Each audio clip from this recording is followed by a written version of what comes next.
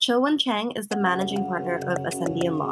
He's a skillful business litigator with deep experience in white-collar defense, regulatory defense, and corporate and commercial litigation. He has held numerous significant leadership positions in the past, including Chief Counsel of the Regulator of Canada's Public Equities Markets and Trading Systems, a prosecutor with the BC Securities Commission, and a former Crown Counsel.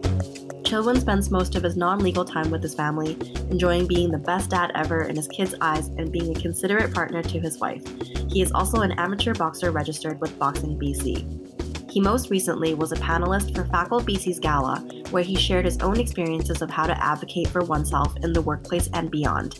Today, I am pleased to introduce him to FACL BC's podcast, where he will be taking over as the host for a mini-series this month.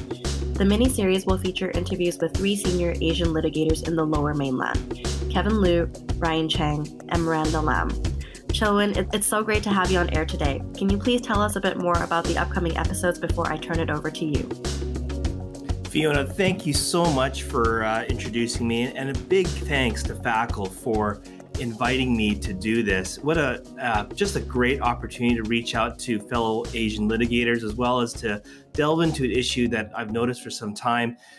It really started, I was just having some spare time, and I was looking on some websites of other law firms. It was a national law firm, I won't say who it is, and I was just noticing just how if I filtered to litigation, filtered to like Vancouver office, and not a single Asian face. And I started talking around to some of my other friends, and there's a certain, circle of kind of senior, well-experienced commercial corporate litigators in the downtown area. The people, the men and women and non-binary people that we see in the courtrooms every day in chambers. And like, there's not many Asians that you see, Chinese, Japanese, or Korean otherwise, right? So that just got me looking into doing some investigation and trying to find out if there's something to this. And so I've got 3 of Vancouver's top Asian litigators. It's certainly not everyone, but it's the 3 that are in my circle. You've got Kevin Liu, who is by far, I think, well known at Nathan Schachter, probably one of the top litigation boutiques around, and he is a partner there. Wanted to get a very senior, experienced viewpoint from his perspective. You have Brian Chang, now a new shareholder at Owen Bird, who's also very much a commercial litigator and kind of practices at that mid-level, at that regional firm, whereas Nathan Schachter is more of a boutique. And Miranda Lam, who's well known to FACL, is a partner at McCarthy Tetro, and kind of rounds out what is it like to be an Asian high-performance litigator at a national firm. And everyone's got very different approaches and experiences. And make sure, everyone, that you wait until the end of the interview, because I ask the most important question of what it's like to be an Asian litigator for each of the 3. And you can hear their 3 different experiences. Awesome. Well, thank you so much, Cho-Won. I'm very excited to hear all of these mini-series. So without further ado, let's dive into our first interview with Kevin Liu. Hi, Kevin. Hey, Cho-Won. How are you doing? Really well. Just for the audience's, our listeners' benefit, I got to know you. We sparred in the courtroom, I think about 2 years ago, over a really interesting kind of residential property dispute, and you were trying to get a CPL removed. Do you remember that? I do. And I have to tell you, and I know I'm probably making you blush a little bit, but Kevin, you've got this reputation for being just a stellar technical lawyer and an outstanding courtroom advocate. And of course you are. You have to be at Nathan Schachter in order to have that kind of that skill. But I can honestly say, being in that courtroom with you and looking at your written material and watching you be an advocate, I could absolutely see why you've got the reputation that you do. But, after our experience, it did lead me to just do a kind of a thought experiment. And I went on to the websites of all of kind of the major firms, all the national firms here in Canada and the global firms that operate here in Canada. I won't kind of out them and name them who they are, but I also looked at a lot of kind of the known kind of the high-end commercial litigation boutiques around town. And I would sort of, filter by, Vancouver, filter by partner, filter by litigation. And I have to say, I perceived a real dearth of Asian and South Asian faces.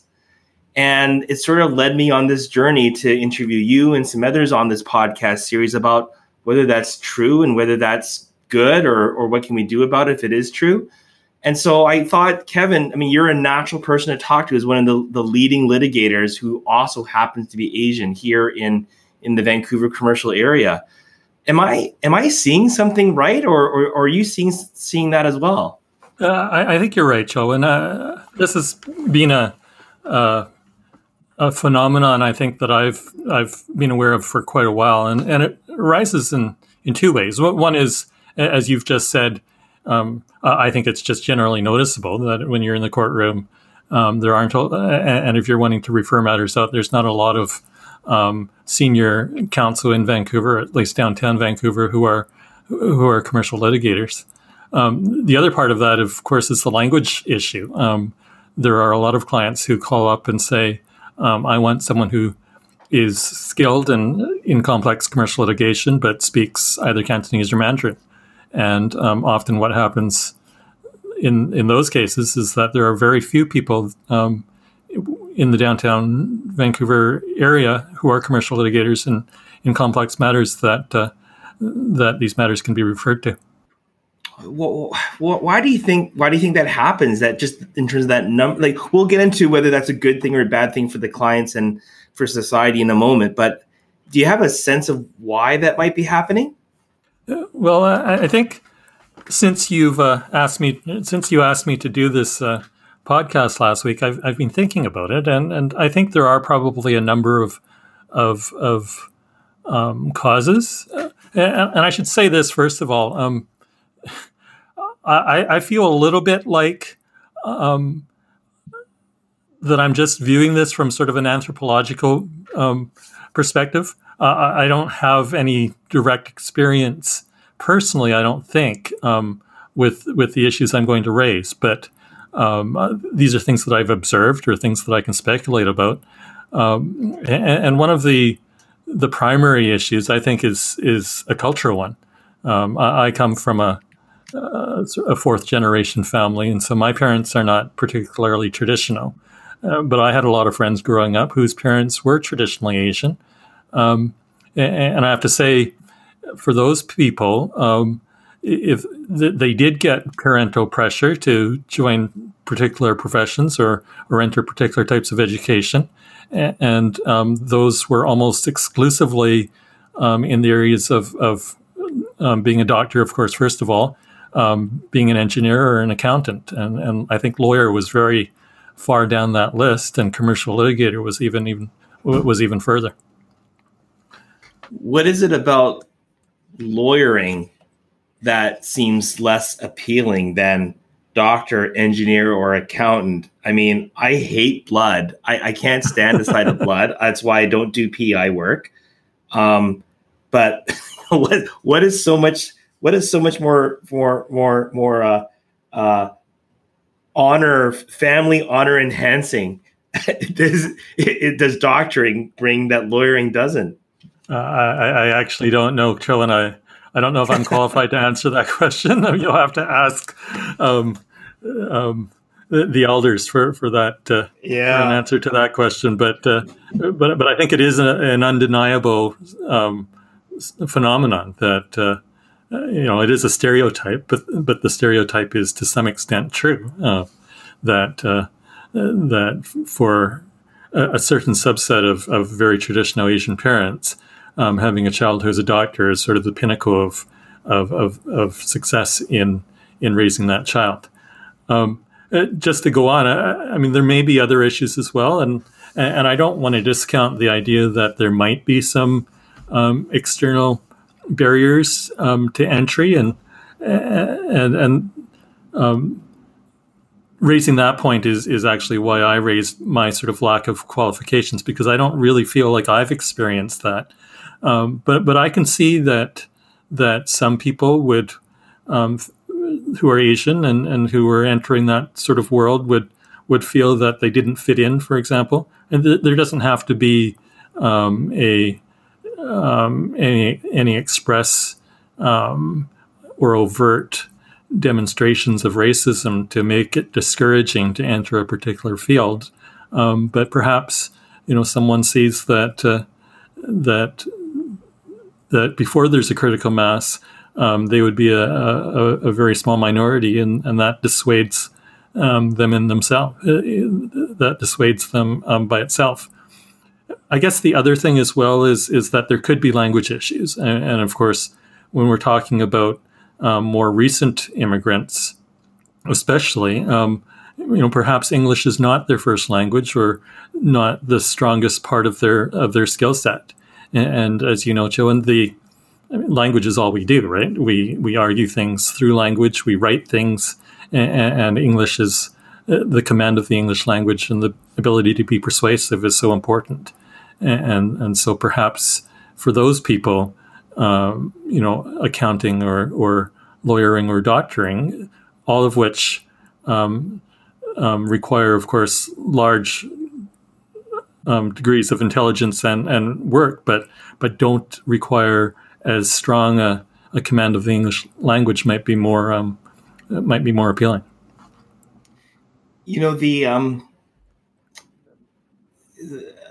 Kevin, I actually didn't know that you were fourth generation, and the relevance of that is you've got a unique perspective. So I'm first, I'm first generation. I came in that wave in the early 70s, just after the Sino-British Pact was signed for Hong Kong, and you had, I think it's fairly well documented, just a wave of Hong Kong professionals, Cantonese speaking professionals landed in Canada.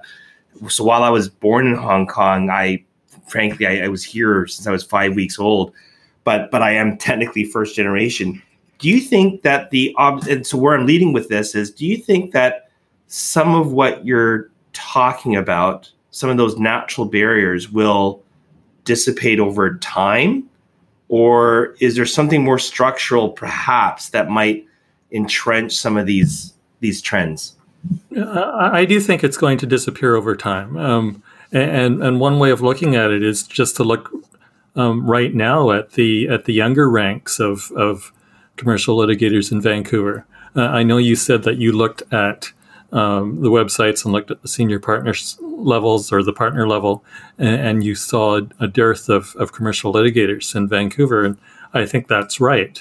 But if you looked at the first to fourth years or the first to fifth year associates, I think you'd see a very different picture. And that's illustrated probably not only by looking at the firms generally, but by looking at organizations like FACL, who have lawyers who are keen and young and smart and who are growing in number, I think, in this province. And so, maybe it is just, in part, the answer is just to wait and see, or to wait long enough, and we'll get there. And just by way of illustration, I remember, I've been doing this for, I guess, 27 years now. And when I started, the number of women partners in Vancouver was very small. And the number of women judges was also very small. I don't remember how many judges there were, but there weren't very many. Madam Justice Southern and Madam Justice Proudfoot were prominent members of the bench. And I think perhaps... Madam Justice Proust was just starting out, but there were very few, but you could see at the time that things were beginning to change. Maybe too late, but they were beginning to change. At the time that I went to law school, 55% of my class was women. When you looked at the ranks of younger associates, there were a lot of women in those ranks, both as litigators and solicitors. And so you could sort of see that that bubble, or not bubble, but that demographic would move up. And in 20 years, there was at least the potential that things would be different. And if you look today at the bench, for example, and the women that have been appointed, it's still not far enough, and it's still unequal. But it's certainly a lot better today than it was 27 years ago. And I'm hoping, and I expect that same process is going to follow through with Chinese litigators, or not just Chinese, but Asian litigators in Vancouver. Kevin, I'm going to press a little bit. We're litigators after all, so I'm going to push back just a little bit. Not that I disagree with you, but just for the sake of argument, so something else that I did was, I looked at, those ranking systems, right? That pervade our profession. I've heard rumors. And I'm expressly disclaiming I have no idea if they're true or not. But there's this, some people will say that they're kind of marketing tools and they're easy to game and by the big firms that have big marketing budgets. I have no idea if that's true or not. I guess that's maybe coming from people who have tried to comfort themselves that they're not on those lists, right? So I can't, but you look on those lists, and again, I did it. I went to Lexpert, I went to LexisNexis. You look at those top recommended lawyer lists, and you filter for litigation, you filter for Vancouver, or even just Canada generally. Frankly, you get the same sort of observations. And again, there's this dearth of Asian names, and I'm not so presumptuous to say, Kevin, you should be on that list. But I think you should be on that list. I think there's a ton of people that I would target, and I'm not trying to butter you up, but I'm just saying, though, even just the general observation, there are literally no Asian names on any of those lists. And even if you look at we talk about the younger lawyers. Well, I look at the top 40 those top 40 lists, under 40 lists. And again, there's this dearth of Asian faces. I think one of the only faces that I've seen on those under 40 lists in the last 5 years when I looked in the litigation sphere is one of our guests is going to be Miranda Lamb. So I don't know, this is sounding like a rant, and I'm not asking you to rant either, but I'm just pushing back a bit on your observation, even on the self-nominating kind of reputational piece that aren't tied to a firm. I feel like I'm seeing something else. Am I being a bit paranoid, Kevin? Well, maybe. I'm not sure. First of all, not that it matters a whole much, but I am on a few of those lists, and I know Miranda as well, and I don't want to exclude anybody in this conversation, but because I suspect that there are at least a couple more downtown litigators who appear on a list or two. But I think the what you've described is simply a reflection of the same problem that we've already identified, that most of those people are the senior people. And if there's only 3 or 4 of us or 5 of us, I'm not sure of the exact number, but if there are only a few of us anyways in downtown Vancouver who are presently senior, I don't even know if I regard myself as senior, but as a mid-senior counsel. Sure. In complex commercial litigation in downtown Vancouver, there's only a few of us anyways. Then the fact that only a couple of us are on those lists is not that surprising. When you talk about the younger folks, and certainly I take your point about the top 40s, under 40, but even those, my view is that typically the people who are on those lists are between 36 and 39, and so maybe it is still a waiting game to some degree. Okay. Well, and look, let me I'm being deliberately provocative. I agree with what you're saying. And I should have mentioned that you do appear on a number of those lists. But I do keep my point. There aren't too many of us. But be that as it may, let me I use that though in a contrast. So the issue around litigation, though, we talk about lawyering and we talked about, being a doctor or an engineer or an accountant is not such a big problem. If you go on the business law ranks, though, our solicitor brethren, you do see a more diverse crew. Is there something about litigation that proves to be more of a barrier than the solicitor ranks? I think the answer is maybe. And maybe one of the answers is the language issue that I spoke about before. And no doubt, as solicitors, English language is important. You're drafting things. You're creating contracts and creating deals.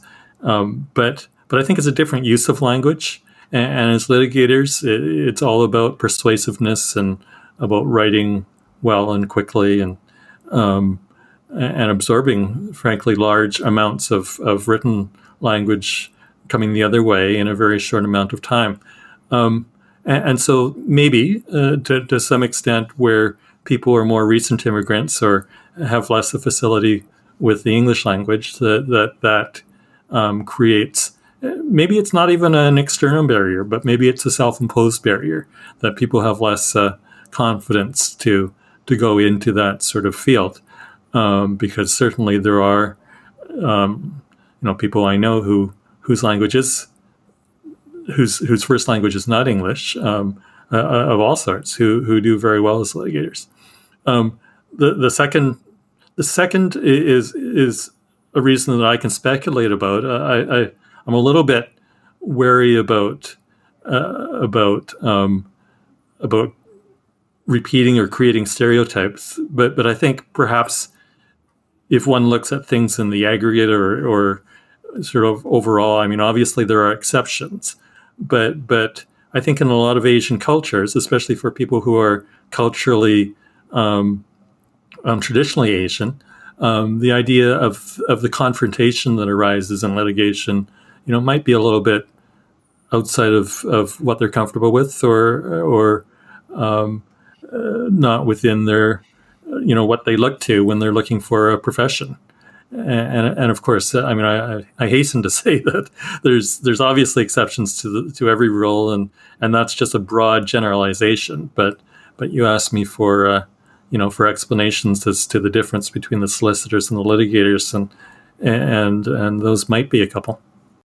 Kevin, I want to go off script, off the kind of the outline that we talked about, to raise something that I've really wanted to talk to senior litigation counsel in British Columbia about, because it's something that bothers me as a citizen and as a lawyer and as an I shouldn't say bother, it troubles me, and that, to the extent to which I started the glimmers of a paper, and this is sort of an opportunity for me to maybe bounce the idea off you. And again, I want to be careful because I don't want to make too many generalizations, but I have read 4 decisions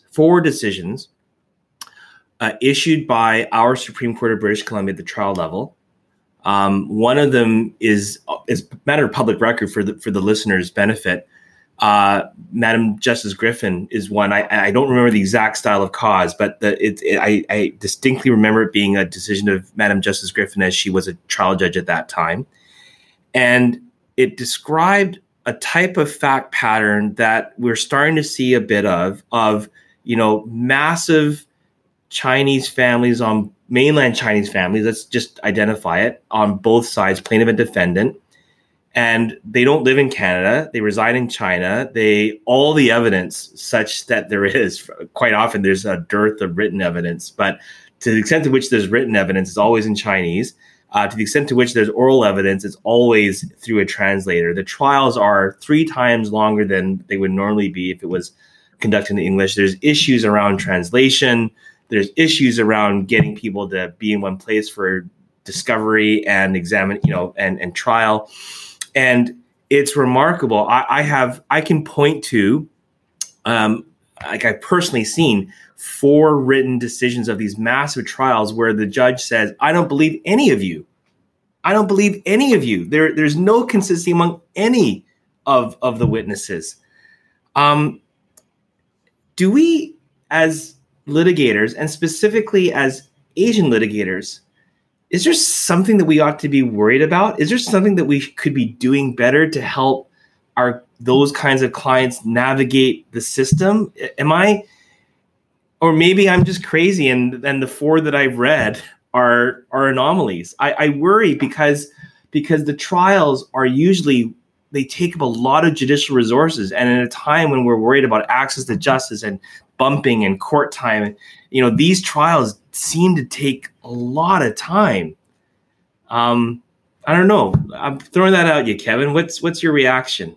Well, I haven't thought about this before, but I mean, it's certainly interesting. It's certainly true that there are a lot of actions in this province these days that involve Chinese parties on both sides, either people who are recently immigrated and have created businesses here, or who actually still live in China and manage businesses in British Columbia from afar. That's certainly true, and they get into disputes, and there are often disputes among each other or within companies, shareholder disputes. I've certainly done some of those. And you're right, because of the translation issues, they take a lot longer than they otherwise would. But I'm not sure if I understand what you say about the access to justice issues, but these people have invested usually their wealth into British Columbia to create businesses. They're entitled to use our court system to resolve their disputes. And frankly, the fact that they entrust our court system with their disputes is probably a positive thing. There are a lot of types of trials, that take up a lot of court time, and one doesn't suggest that something should be done about them because they consume more time than others. If that were so, then maybe we should outlaw construction litigation, for example. Boxes, like war rooms of litigation. Well, that's right, and of course nobody's suggesting that. So I see the phenomenon that you're describing. I think it's just the natural consequence of Asian nationals investing in our province and then having businesses here. And when you have a business, either disputes often arise within that business or between the businesses, and that's just what happens. The Kevin, fact that go ahead, sir. No, well, I think that the first part of my question, though, and potentially the more provocative one is that there are a number of these Supreme Court, and I refer to Supreme Court judgments, where there's an explicit finding of lack of credibility. In fact, some of the judgments are frankly more critical than that. And I'm not trying to call anyone out. I'm not trying to create stereotypes. But I'll tell you, as a practicing litigator myself, and again, I'm not going to name clients. It's not appropriate. I'm not asking you to do that either. But I have experienced some of that where I think that there's a culture, and I can only attribute to culture. There's a certain view of what the justice system is for. And maybe I'm wrong. I just, and it is frustrating for me as a practitioner. And it seems to have I am relying on some of these judgments to say I'm not crazy in seeing this, but I guess I'm asking you as a senior barrister, is that wrong? Are you seeing that? I have certainly seen that. But I'll say a few things. First of all, I don't think it's confined at all to Chinese or even Asian disputes. I think findings like that often arise, especially in intercompany family or inter-empire disputes, which I deal with a lot because I deal with shareholding disputes a lot, and they often arise in what I call family empires. Yes, and these empires exist in many cultures. The Indian culture, the Chinese culture, where a patriarch or a matriarch founds a company, it grows into many parts, and then it's handed down to sons and daughters, and then those sons and daughters hate each other, and it ends up in litigation. And that's often where these types of disputes arise. And for whatever reason, I do agree with you that in many of those cases, witnesses are found less credible than in sort of your normal corporate dispute. And maybe it's a cultural thing. Maybe some of these people come from places where, because the courts aren't respected, they feel less of a compulsion to tell the truth. Maybe it's just a family thing that people are so desperate or filled with so much emotion to deal with these matters that they can't help themselves but to exaggerate their position. And just to finish that point, when I say it's not only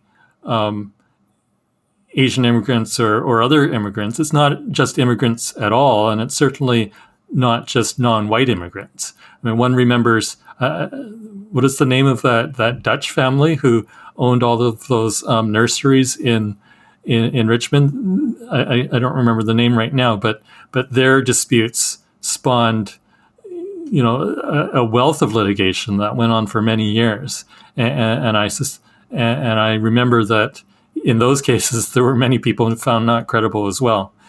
So I think it's more a function of the types of cases that these people bring to the country and the province, as opposed to the fact that they are actually Asian.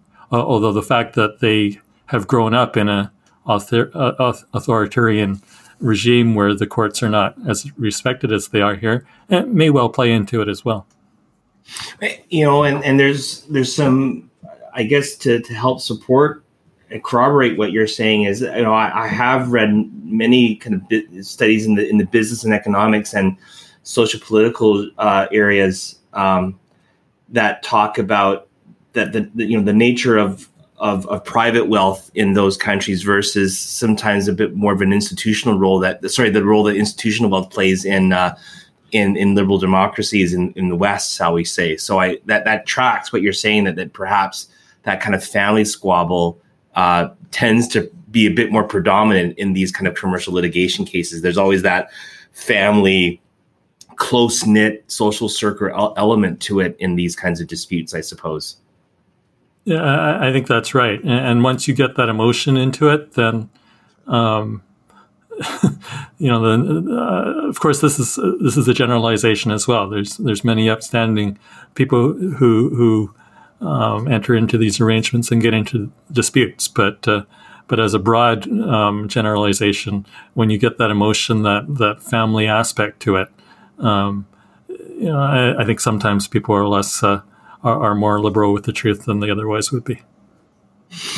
Kevin, you've been really generous with your time, and I didn't want to wear out the welcome mat, but I did want to ask you just sort of a final area of questions, and they surround the idea of, if what you say is true, and actually I believe, I accept what you're saying. I'm just saying as an argumentative premise. Let's say that there is a bit of a disproportionate number of barristers in that kind of high-end commercial area that are represented by or filled by Asian lawyers in the upper generations. What can we do? And I'm certainly not putting myself as senior as you, but I'm in my 23rd year of practice myself, and I'm not a young spring chicken anymore, as my gym workouts will tell me. So I feel like I've got a role to try to help out, especially listeners of the Fackle podcast who's sponsoring this one. What are things that we can do, you and I can do, to help kind of mentor and support those kind of emerging Asian litigation leaders? Well, I think your words mentor and support are the key ones. And I have to say I haven't had a lot of involvement with Fackle in my past, but I'd certainly be happy to be more involved. As I understand it, there are a lot of up and coming young lawyers who may well become senior litigators in the future, who are part of that organization and who are part of our profession generally in the younger ranks. And maybe one way is to set up a more defined or more accessible mentoring system where younger members of the profession could access people like you and me and Miranda and others to to get advice and to get support when necessary. And I'd certainly be happy to do stuff like that. Is there a role for and I appreciate, I'm going to ask a little bit kind of a controversial proposition to you again, just to see where we go with it. Is there a role for, I don't want to call it affirmative action, it's such a loaded term, but a recognition of privilege, of a person who grew up on the west side of Vancouver, is Caucasian, went to the right private schools, that the kid from Asian South Strathcona doesn't have. Is there a role to, is that potentially there? Is there a role for older, I'm not saying old or senior, but older, more, lawyers like you and me in the hiring process, or the kind of that level at the institutional level within firms? Is there something there for us? I always find this a difficult question. And of course, what the arguments are on one side and the other. I mean, on one side, yes, you want to have people in the profession who reflect the diversity of our community, and eventually you want to have the bench reflect the diversity of the community. And the only way those people get to the bench is by moving through the senior ranks of the profession to begin with. On the other hand,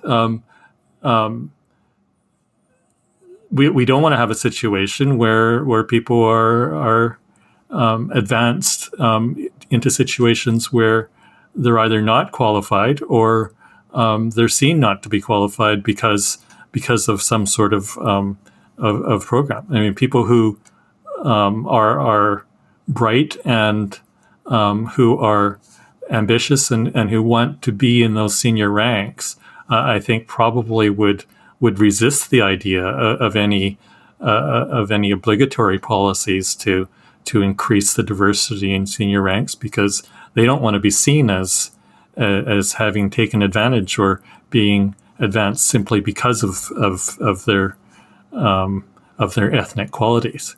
So I think probably the answer is somewhere in between. The answer is we should always be aware of these things. If you're on a hiring committee or on a recruitment committee, you should certainly be aware of the privilege that some people might have over other people, and take that into account when you're assessing the qualifications of someone. But I would probably not go any further than that. I think I would resist any sort of policy or rules that would try to increase the numbers. As I said before, I think part of our task here is just to wait, and I think if we wait long enough, or probably by the time that the youngest members of our profession now are in the position we are, I think things will get better. And without the help of obligatory guidelines or rules that some might suggest. That was fantastic, Kevin. I really appreciate those thoughts. I think what I'd like to do is close off this session with probably our most important question that we ask our guests. It's really important, and it will frame how we view you in the profession for years to come. Pan-fried dumplings or steamed dumplings? Where you got one choice? Pan-fried, I think. It's a very difficult question, and there are. As a litigator, I can imagine a multitude of arguments on both sides of that issue, but and of course it is a very serious one. But the crispiness of the pan-fried, I think, allows them to win the day. Kevin, thank you so much for your thoughts and spending some time with me. Ladies and gentlemen, Kevin Liu of Nathan Schachter Thompson, senior partner with the firm, and just a tremendous tremendous human being and gives so much time to helping younger lawyers all around, as well as just a delight, a true clinic every time he's in court. And I say that from personal experience. Kevin, I do want to end this and just close this off by saying, Kevin, you were actually an inspiration for me. I was an articling student at the old Davison Company. Stan Wong happens to be an Asian lawyer. Unfortunately, he's no longer with us. But I had the fortune of having him as my principal when I was articling.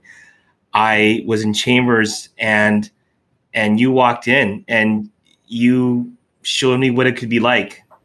And I've never told that to you before, Kevin. I'm not trying to embarrass you, but you were an inspiration to me. So, you've lived the things that you've just talked about. So thank you for that, Kevin. You're too kind, Showen. I hope that I succeeded on that Chambers application. I think it was uncontested. I remember you went up by yourself. It was an uncontested, but just to see someone of your skill and the presence that you had and how you took the judge through, it was a complicated. I remember it was a complicated application. It was like a 10-minute one, but it was unopposed. It's probably like a sale or something. Who knows? But it was many years ago. But I was there, Kevin, and thank you for that, and thank you for all that you do for all of us. Thank you for having me, Joan. This has been fun. Thank you for tuning into the Facl BC podcast. Visit our website at faclbc.ca and follow us on Facebook, Instagram, and LinkedIn at Facl BC. We hope you enjoyed our episode today, and stay tuned for the next guest. If you have guest speaker suggestions, please email us at membership@faclbc.ca.